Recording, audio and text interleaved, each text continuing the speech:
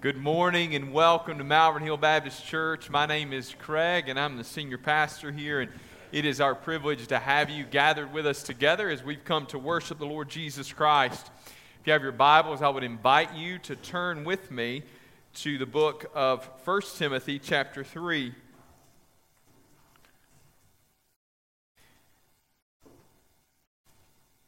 As you're turning, let me just urge you, as Adam already did, to pay attention to your worship folder and look at the announcements in there. We really could use some help in our fall festival that's coming up. We do need candy. We do need volunteers. And an area that often gets overlooked is we need people to sign up to do follow-up for us during the fall festival. So what happens is everybody shows up, somewhere between 1,500 and 2,000 people. They all register, and then so the fall festival's on Thursday this year. Our goal will be before Sunday, so on Friday and Saturday, to call every person who attended our fall festival, offer to pray for them, and invite them to church on Sunday morning. As you can imagine, if there are 2,000 people, that takes a little while. But if a bunch of y'all will sign up on the sheet back here to participate in that, then that goes a lot quicker. Our goal is for every volunteer to maybe have about 10 names that they have to call on Friday or Saturday. So if you could help us with that follow-up, we would greatly appreciate it. You might find some pretty cool things. You may call somebody that says, wow, it's incredible that a church would be willing to pray for me, and you have a chance to pray for them. You might have an opportunity to call somebody that says, you know what, somebody shared the gospel with me at your church, and I prayed to receive Christ. What are the next steps? You might just have somebody that just calls and says, hey, I'm involved in another church, but thank you so much for that phone call. You know what we don't ever find? We don't ever find anybody that goes, why would you call me? Everybody's thankful to receive a phone call from somebody who'd be willing to pray for them. So we'll give you all the things you need.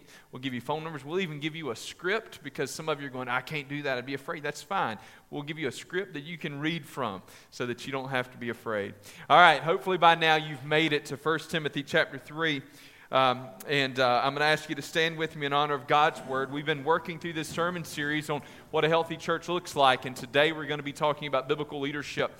You can understand that as a pastor, I tiptoe through some of this because a pastor preaching about pastoral leadership and pastoral authority can appear to be self-serving, so we have to work diligently to avoid that. The way that we avoid that is by sticking as closely as we can to God's Word, and we have to worry little about those things. So here now, for this is the Word of God. This isn't Craig's word.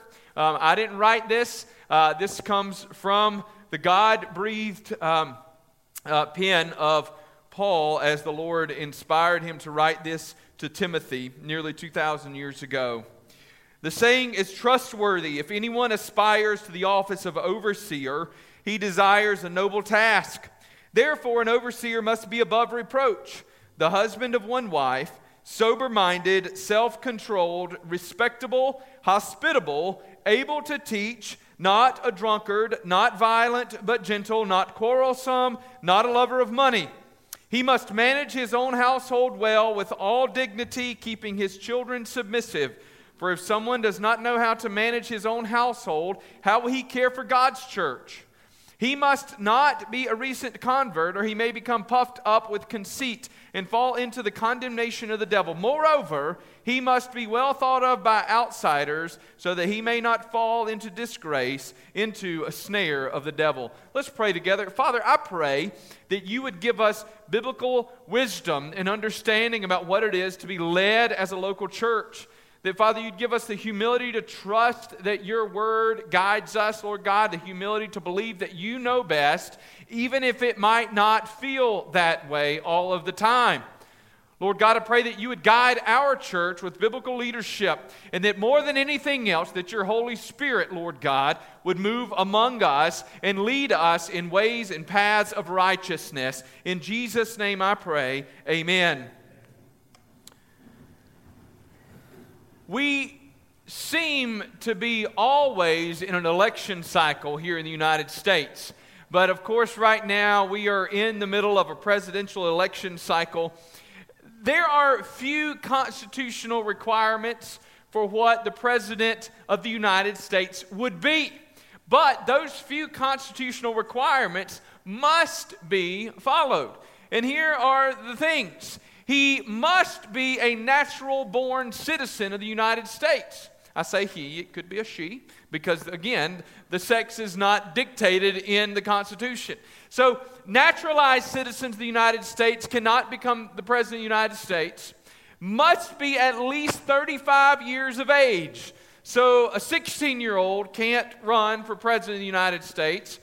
And the president must have been a resident of the United States for at least 14 years prior to running for that office. So as to avoid Russian collusion, for instance. Y'all were supposed to laugh. Thank you. The person running for president can't be a citizen of the United States who has lived in a foreign country for the 10 years prior. So you can't move out of the U.S. at 25, live in Spain for 15 years, and then move back and immediately launch your presidential campaign. You've got to be a resident of the United States for at least 14 years prior. Those are non-negotiables. Unless we're going to change the Constitution. Folks, when it comes to who it is that is going to lead in the local church, the Bible has given us a list of what those requirements are, of the characteristics that must be present within the leadership within a local church. Now, the Bible only outlines 2 offices in the local church. This morning, we're only going to speak to the role of pastor/elder/overseer because, as we'll see in a few minutes, those are words that the Bible uses synonymously. The other office that the Bible speaks to is the office of deacon.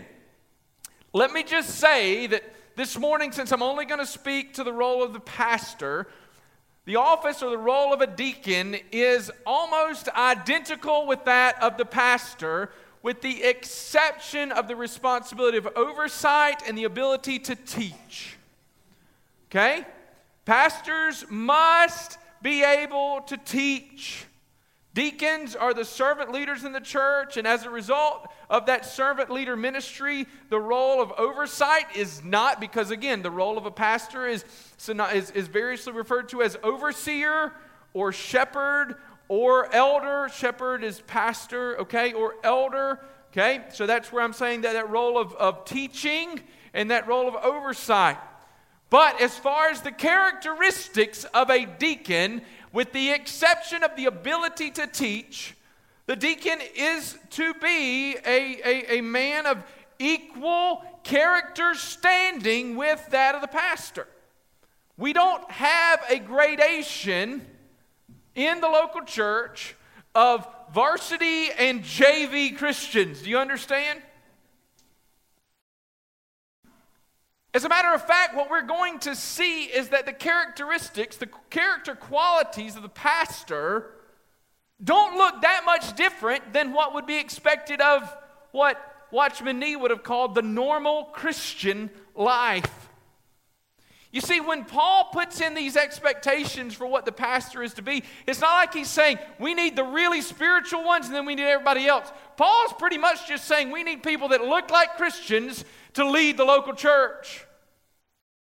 And then if you'd be willing to allow me, you could maybe hear Paul whispering in the background, and that should be all of you.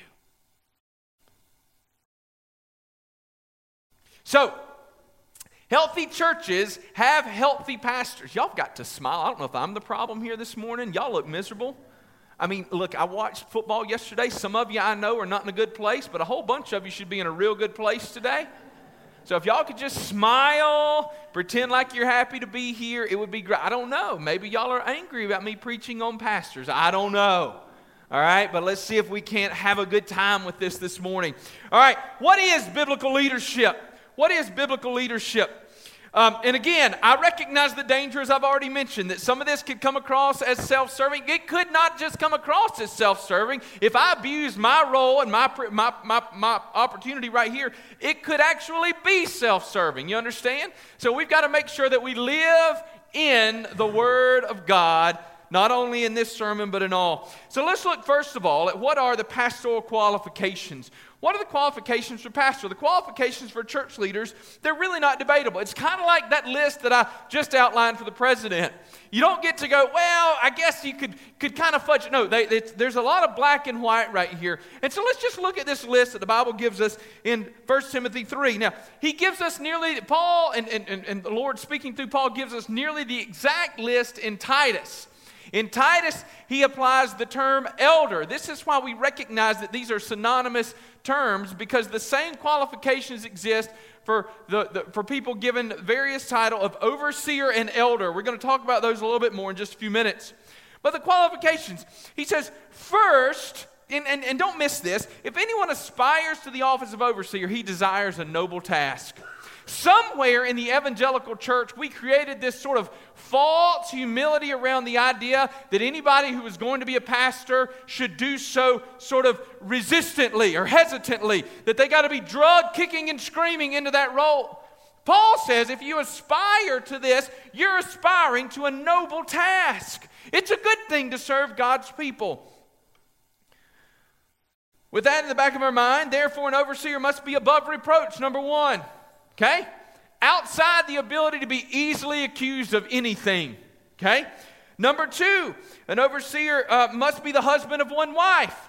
Listen, in this entire list of qualifications, only two of them have room for us to have some confusion about what it is. This is one, the husband of one wife. What does it mean?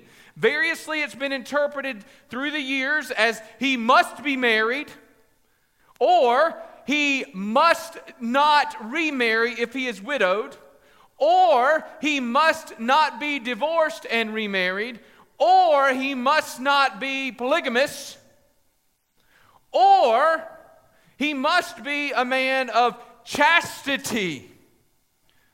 Literally, the Greek language, the Greek word here is a one-woman man, period. What does that mean? Above everything else, it means that a man who is leading in the local church should be a man of upstanding and impeccable sexual morality and fidelity. Okay? That's what it means. Now, there will be various interpretations throughout the church. The only place that we can find unanimous agreement is that it means that a man must be committed to the woman he's married to, period. The picture here is bigger than we usually make it. He can't have wandering eyes or wandering minds. He can't be engaged in pornography. He can't be flirtatious. He's got to be undoubtedly 110% committed to that one woman, period. Flirtatious men cannot serve as pastors and likewise as deacons because it's the exact same term. So one-woman man, he must be sober-minded. This is the other one that we get a little confusion about. What is the sober-minded? Does this mean he can't be, a drunkard? Well, we're going to get to the drunkard part in a minute, so I don't think that's what he's talking about. I think right here the sober-minded idea is he's got to be of a single mind. He's got to be clear-headed, right? He's got to be somebody that's thinking with a clear mind. He must be self-controlled, not somebody that just flies off at the handle. Respectable, hospitable. Those men who would lead your church biblically have a responsibility to have open homes.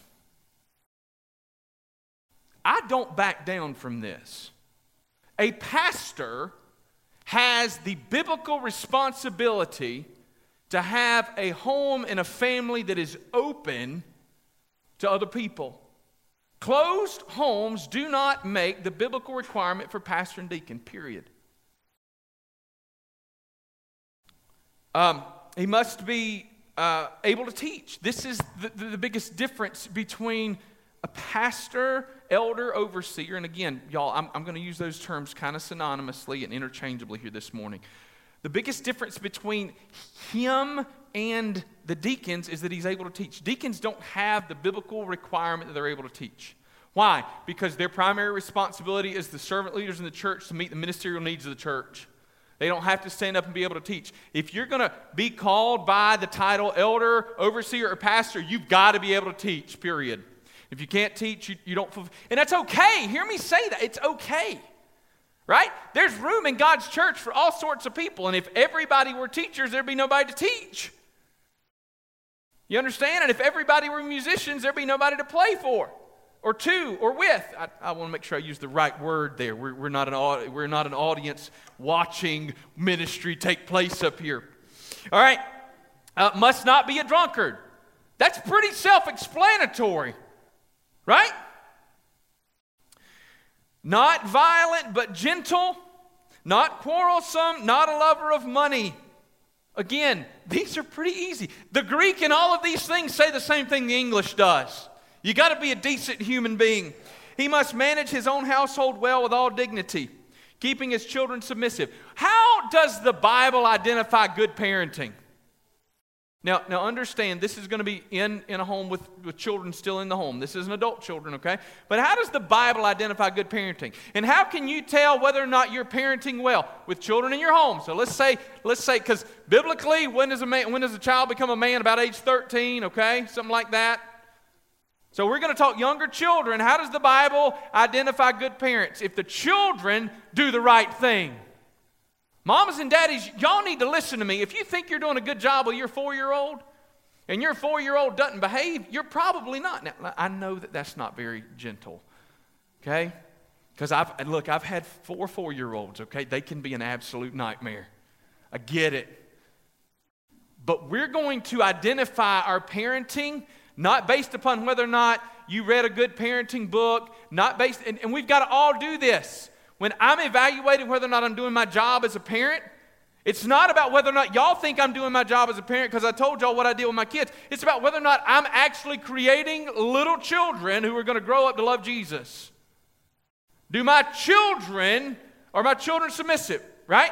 If the teachers in the school hate to see your children come in, you need to ask the question whether or not you're doing your job well as a parent. Okay?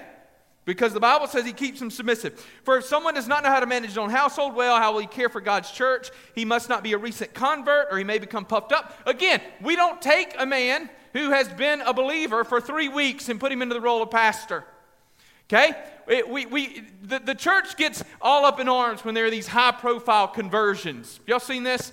So right now, the biggest high-profile conversion is Kanye West.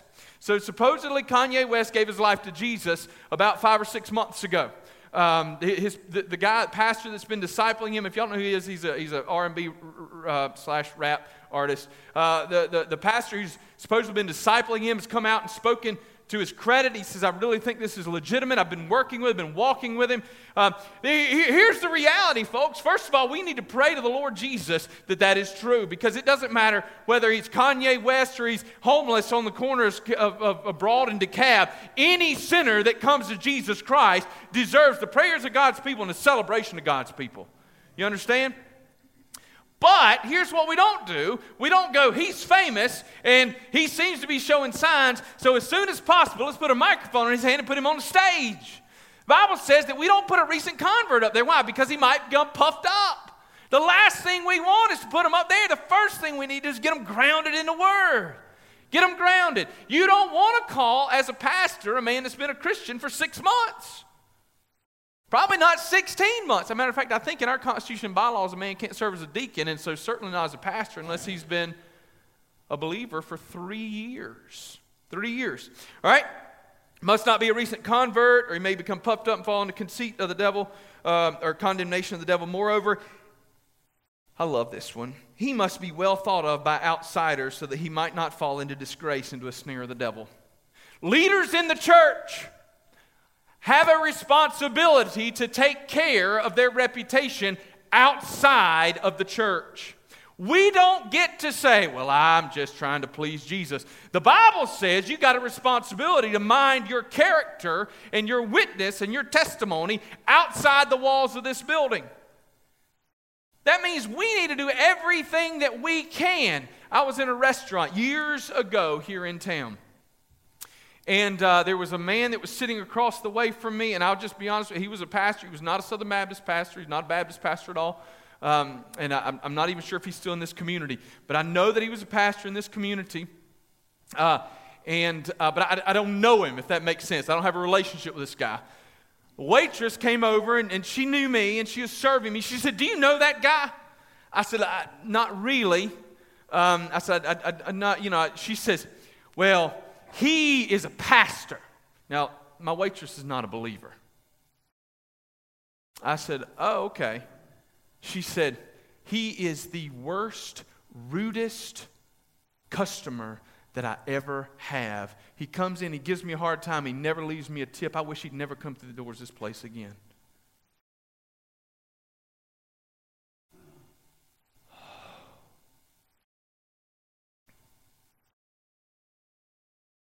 We must be well thought of by outsiders.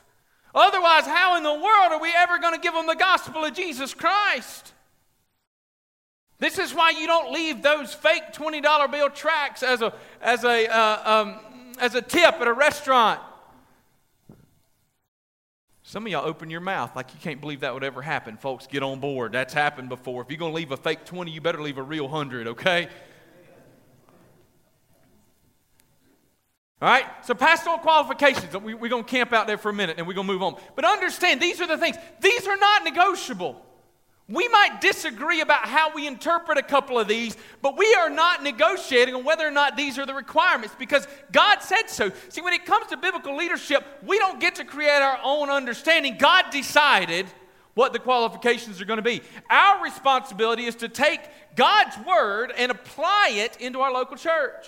Right? So those are the qualifications. But number two, what about biblical leadership? What are the pastor's responsibilities? The pastor or pastors have a responsibility to set the tone and the direction of the church. That responsibility exists. So here we see, in Timothy, he refers to them as an overseer. In Titus, he calls them an elder. And then in Ephesians 4:11, we see that Paul talks about the role of the pastor. We have three titles that are given to essentially the same role in the local church.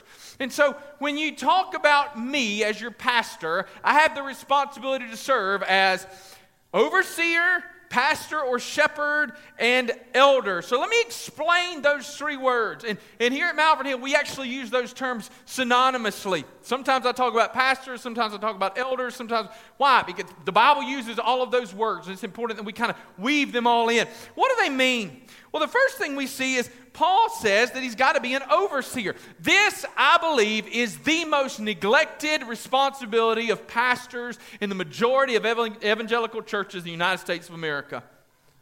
Pastor has a responsibility to serve as overseer. Now, that word overseer comes from the Greek word episkopos. It just means that he's a leader, he's a manager in the church. The pastor has a responsibility to do more than preach and more than visit. He is an overseer in the local church, and he's got to own that responsibility. I don't get to say, somebody asked me this morning about something that's coming up, a ministry thing, and they looked at me in a life group and they said, "Is that did I read that correctly?" I was like, I didn't read the email. I don't know. Well, they were all right to look at me and go, "How do you not know the answer to that question?" Now, what I said, y'all love this. I said, "Hey, I give people freedom to fulfill their responsibilities, and I'm back off, and I'm hands-free." No, that the judgment coming from some of y'all right now is tough for me to deal with. Look, the pastor has a responsibility to lead and to manage. That means he needs to have his hands to some degree in the day-to-day affairs of the church. Not just the practical ministry things. The pastor needs to have some kind of an idea about what's happening with the money. The pastor needs to have some kind of idea about what's happening with the responsibility and the assignment of leaders and of volunteers in the church. I don't dig in. I don't know what any of y'all give every single week. I'm not privileged to that information as far as personal giving. But I need to be keeping up with the budget. I need to know where the money's going. I have that because the Bible says that my role is as an overseer. I believe from the bottom of my heart that I'll stand before the Lord and give an account for what I've done as the pastor of this church. And one of those things is going to be, did you lead well? Pastor is the overseer, the manager, the leader, the guide. Second there, we see this in Titus that he is the elder. What is the elder? Now that's a word that gets carried over. It's a common word throughout history. So it gets carried over not only from the Jewish tradition, it's carried over even from Hellenistic roles and from the Greek tradition. The elder is literally, most of the time, an old guy. Okay? Why? And even when they're not old, it's going to be somebody who acts old. What do we mean by that? Well, at least theoretically, age is supposed to bring wisdom and knowledge and understanding. At least in theory, the older you are, the more you should know. Only in American culture do we not value the aged as well springs of wisdom.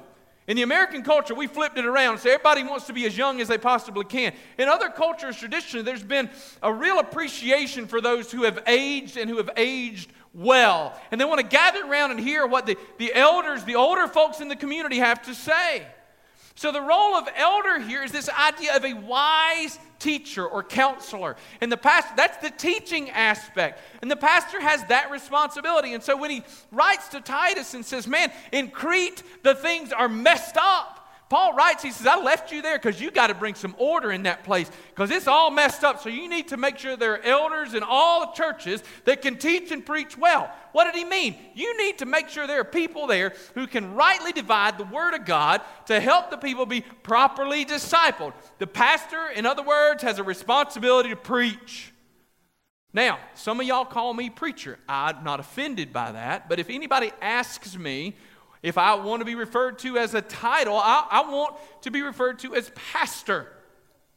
Because a pastor does more than just preach. But a pastor certainly can never do less than preach, than rightly dividing the word of God.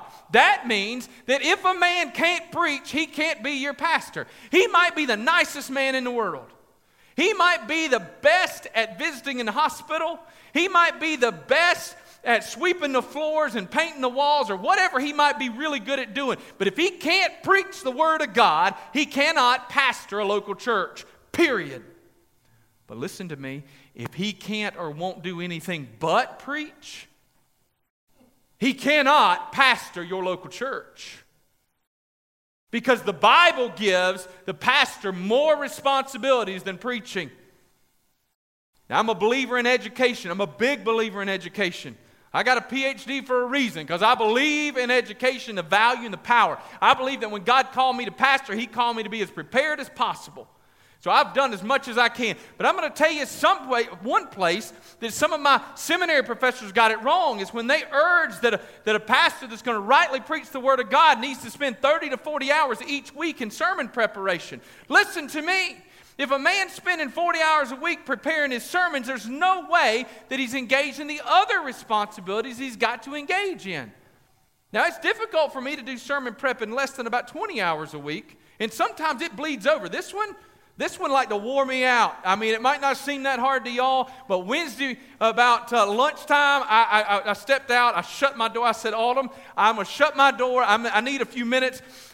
What I needed a few minutes to do was to fall down on my face before the Lord and say, God, this thing is wearing me out, and I'm not getting anywhere. Can you please help me? It takes a while to preach God's word rightly, to be prepared to preach God's word rightly. But a pastor has a responsibility to do more than preach. So he's an overseer, he's an elder, and then he is a pastor. Ephesians 4:11 says that some were given as evangelists and apostles and prophets and pastors. The role of pastor is this idea of a shepherd. And we don't get a better picture of that than we do in the 23rd Psalm. The Lord is my shepherd, I shall not want. He makes me to lie down in green pastures. He leads me beside still waters. He restores my soul. And then we get that picture. So the pastor, the shepherd. Now, we of course serve under the great shepherd. Jesus refers to himself as the great shepherd. But the shepherd has a responsibility to lead the sheep into places where they're going to be fed. So I've got a responsibility to feed you. This is sort of a carryover into this idea of teaching. I've got to give you the word. I've also got to not only give you the word, I've got to make sure I lead you into places where you can feed yourself. We've got to make sure that we're equipping the church to do all those things and to read the word. But there's also this idea of a shepherd. Your rod and your staff, they comfort me. Though I walk through the valley of the shadow of death, I will fear no evil. The shepherd has a responsibility to protect. That means that as pastor, I have the responsibility, when I can, to root out wrong, unbiblical teaching within the church. This is why, even in our life groups, we don't just say, y'all teach whatever you want and we're not going to worry about it. We've got a rubric that says if somebody wants to teach something in the church, the first thing they got to do is we've got a guideline that we can print out, and we're going to compare it to all of these things. Why? Because we want to make sure that anything that's getting taught is taught rightly. It's the Word of God. That's my responsibility as a protector, okay, of the sheep and of the body here at Malvern Hill. But the shepherd also provides care.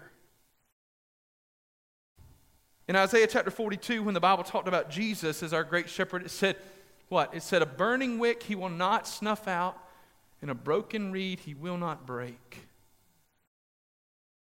There's got to be a gentleness in a pastor.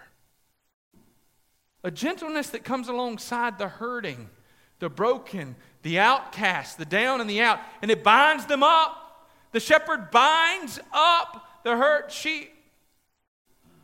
Folks, a man who's going to serve as a pastor has got to be willing to do that.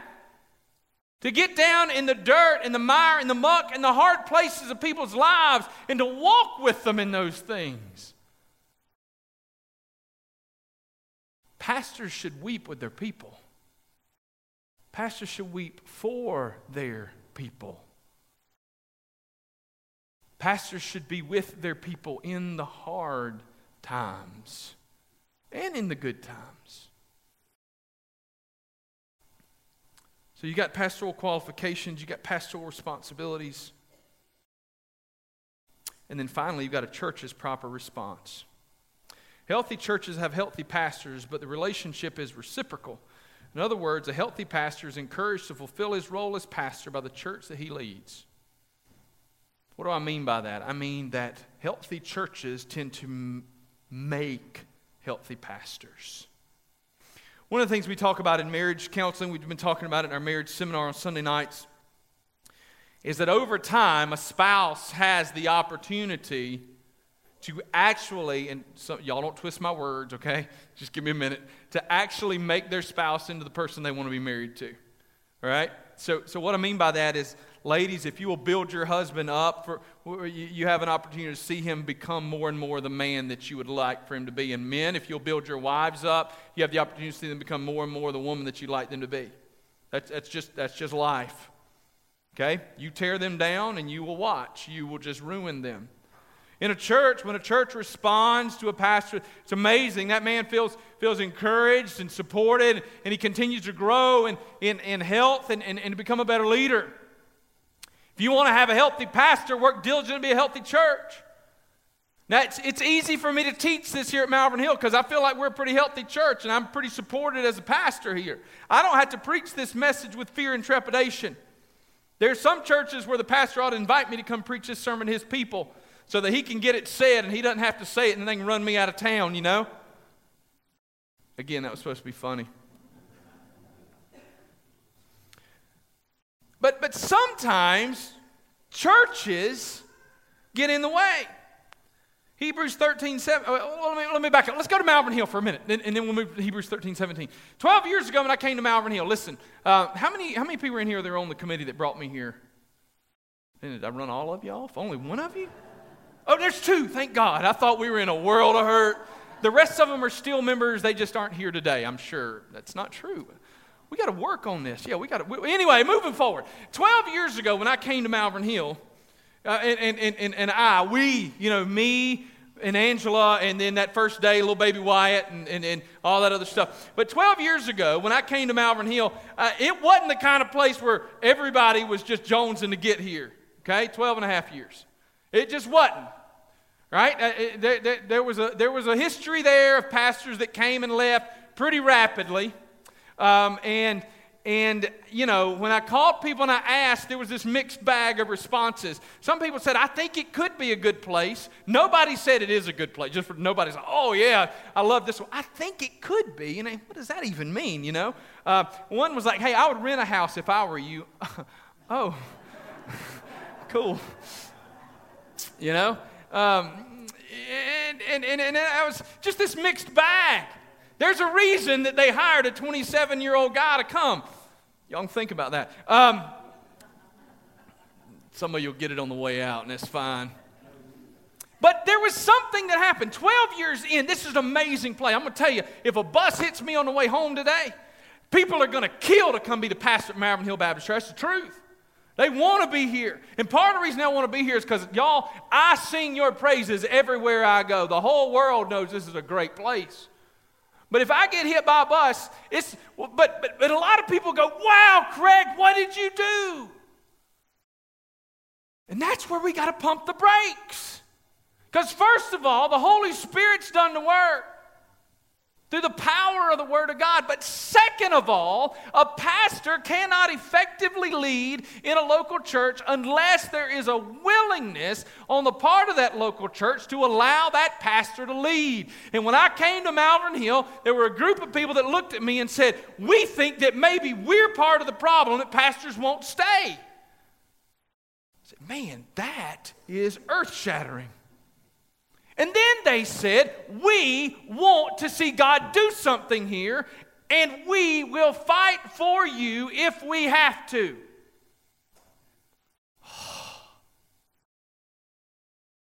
Craig, what have you done? Y'all, the Lord did a whole lot. The Lord prepared a church. The Lord prepared a young man, and then the Holy Spirit showed up. Healthy churches have healthy pastors because they choose to be healthy churches that will support their pastor's leadership and guidance and direction.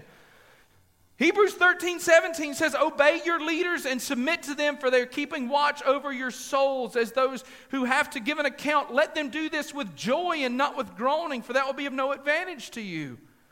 Folks, the easy answer for the church when we ask the question about what's it take to have a healthy pastor, the easy answer and the answer that people want to hear is not obey your leaders. Because that sounds like I'm just standing up here with a gavel smacking it on the platform saying, listen to me, listen to me. But God's word says obey your leaders. Why? Because they will give an account. Let them serve you with joy and gladness. But it's not the only answer. The reality is that a pastor can only fulfill his biblical responsibilities if the church allows him to do so. And folks, I see this often in unhealthy churches. They call a pastor, but they limit his ministry by only allowing him to speak into a very narrow lane of ministry. And we'll hear it with sayings like this: we hired you to preach. This word doesn't give a church the privilege to hire a man to preach. That's a hired gun that you come in to speak. You better be calling men of God to pastor the church, to shepherd over your souls, and to rightly divide the Word of God. Biblically, the pastor is called to much more than preaching. Folks, this is I can say this at Malvern Hill, and y'all can tell people I said it when you leave. But if y'all want me to stay at Malvern Hill until I retire, y'all can tell everybody I said this, because I won't get hired at many places saying what I'm about to say. All right? Committees can be cancerous to a church. Committees can be cancerous to a church. Years ago, we interviewed with a church. I said, what would happen if we needed to hire a staff person? They gave me a list of 4 committees we'd have to talk with before that could happen. Y'all, we left. I didn't look back. Committees can be cancerous to a church. That doesn't mean that committees are bad. I'm going to sit with our budget and finance committee every single month, and we're going to wrestle through the finances of the church, okay? We have a personnel committee that helps us in the leadership roles of the church. Okay, hear me say all that. They're not all bad, but the Bible does not dictate committees, period. And when committees begin to take responsibility and ownership of a local church, here's what's happened. You have taken the church out of a biblical model and placed it into a model that fits what you think it should be.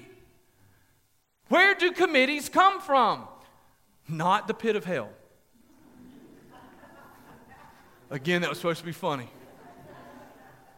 Where do they come from? And this is important. Committees exist in churches, like the preponderance of committees that exist, especially in Southern Baptist churches. You can get like 400 of them. they were a church growth strategy from the 60s and 70s. Okay, so if you can work with me a little bit, you get World War II, everybody comes home from World War II, they have lots and lots of babies, okay? But they also come home from World War II, and there's this desire. Right now, we have this world that just wants to be me, me, me. But at that time, they come out of this World War II era. They come from a nation at war. The last thing they want is individual. They recognize the danger of individuality. They want to see this collection of people. And so this is the rise of civic organizations because they don't want to be apart. They want to be together. So you get all these, like whether they be, even some of these civic organizations that might have existed prior to the war, they really see a resurgence during that post-war generation. So whether it's the VFW or the Ruritan Club or the Kiwanis, this is the heyday. Well, what happens is the churches, and especially like Lifeway or Baptist Press at that time, Brawman Holman, they look around and they go, man, everybody's flocking to these civic organizations.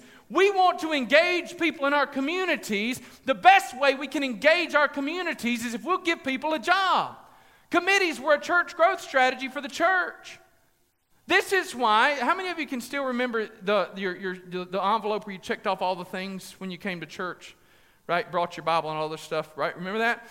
You can also remember then the era of Sunday school classes that had a teacher and an assistant teacher, and you had a president and a vice president, and you had a treasurer, and you had a hospitality person, and you might have had an outreach person. Why did you have all of those things?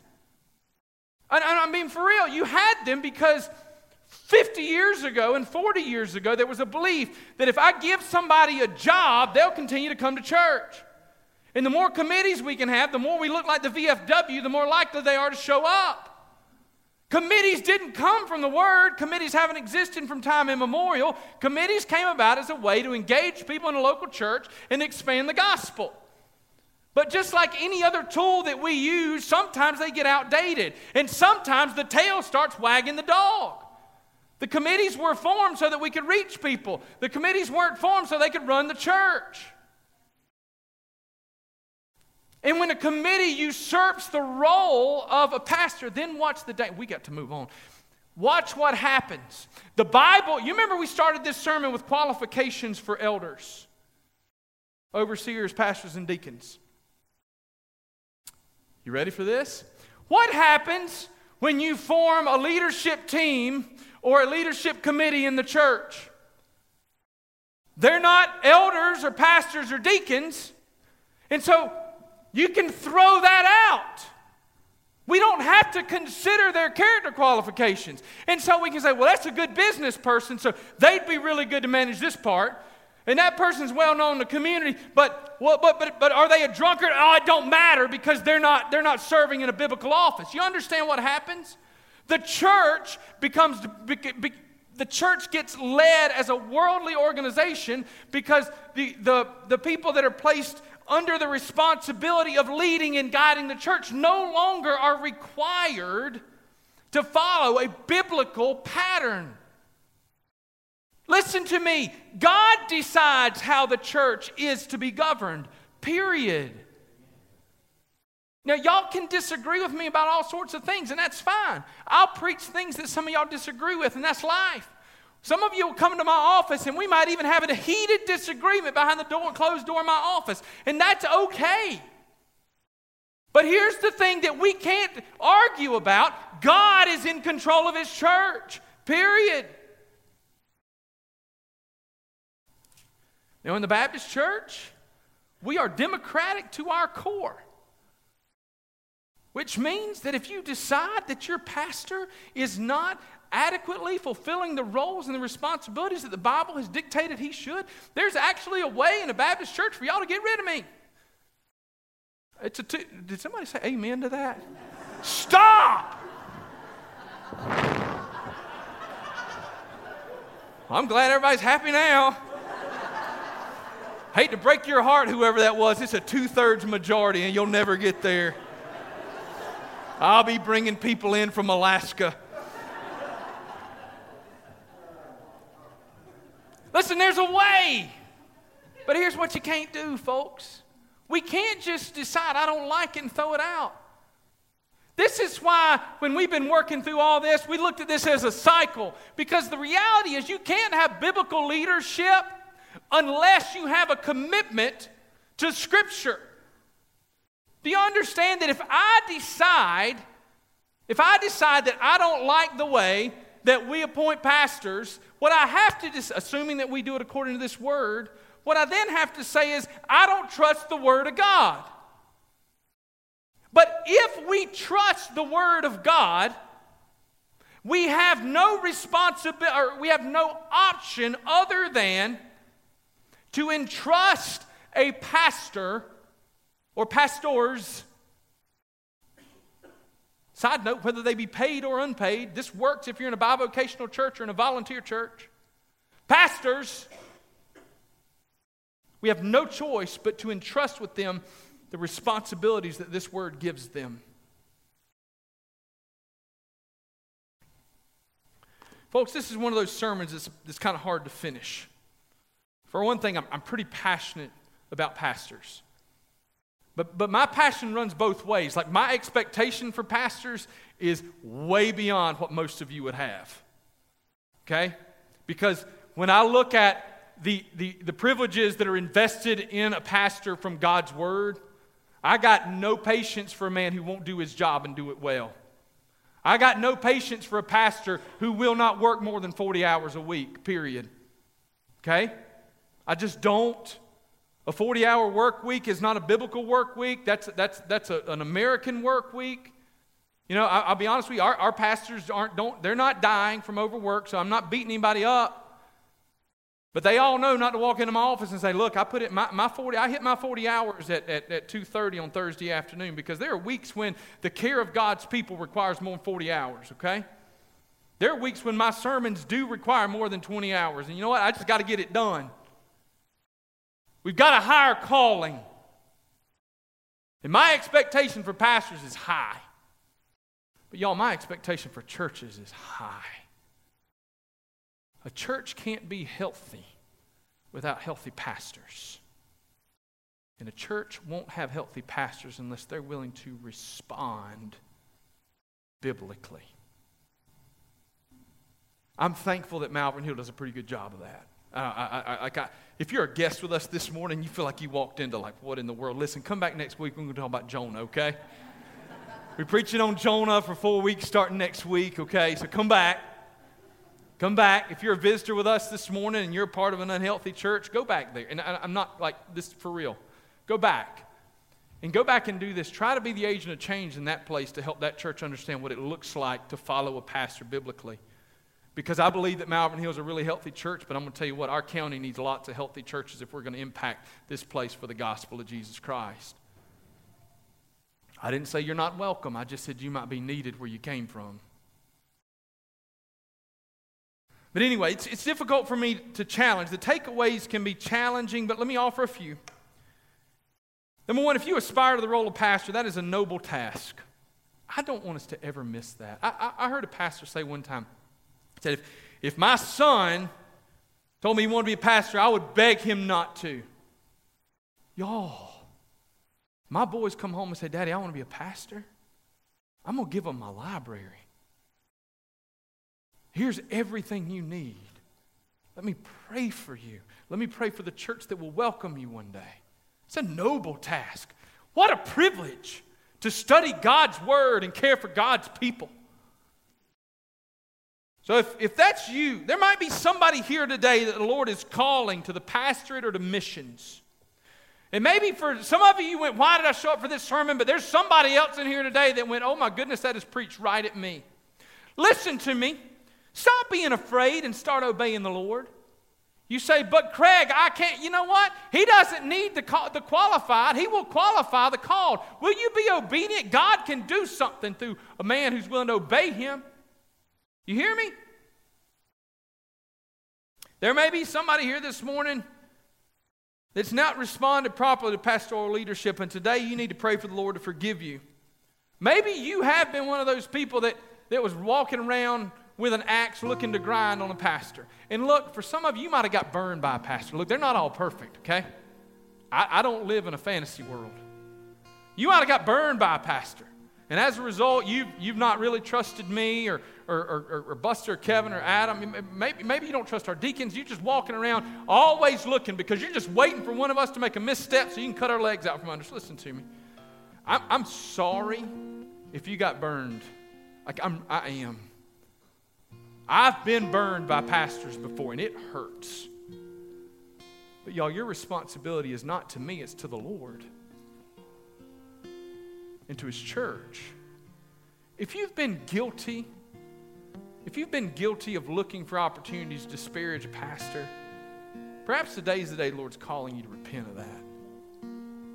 Maybe right there in your seat, maybe right up here on this altar, you just need to come and lay that down and say, Lord God, I have been a problem and I need to be a part of the solution. But finally this morning, there might be some of you here today who need the encouragement of a pastor. I went to coffee with an old friend a while back. He said, I just need a pastor. Craig, I know that I should be more involved in such and so, but I just need a pastor. Can I just talk to you?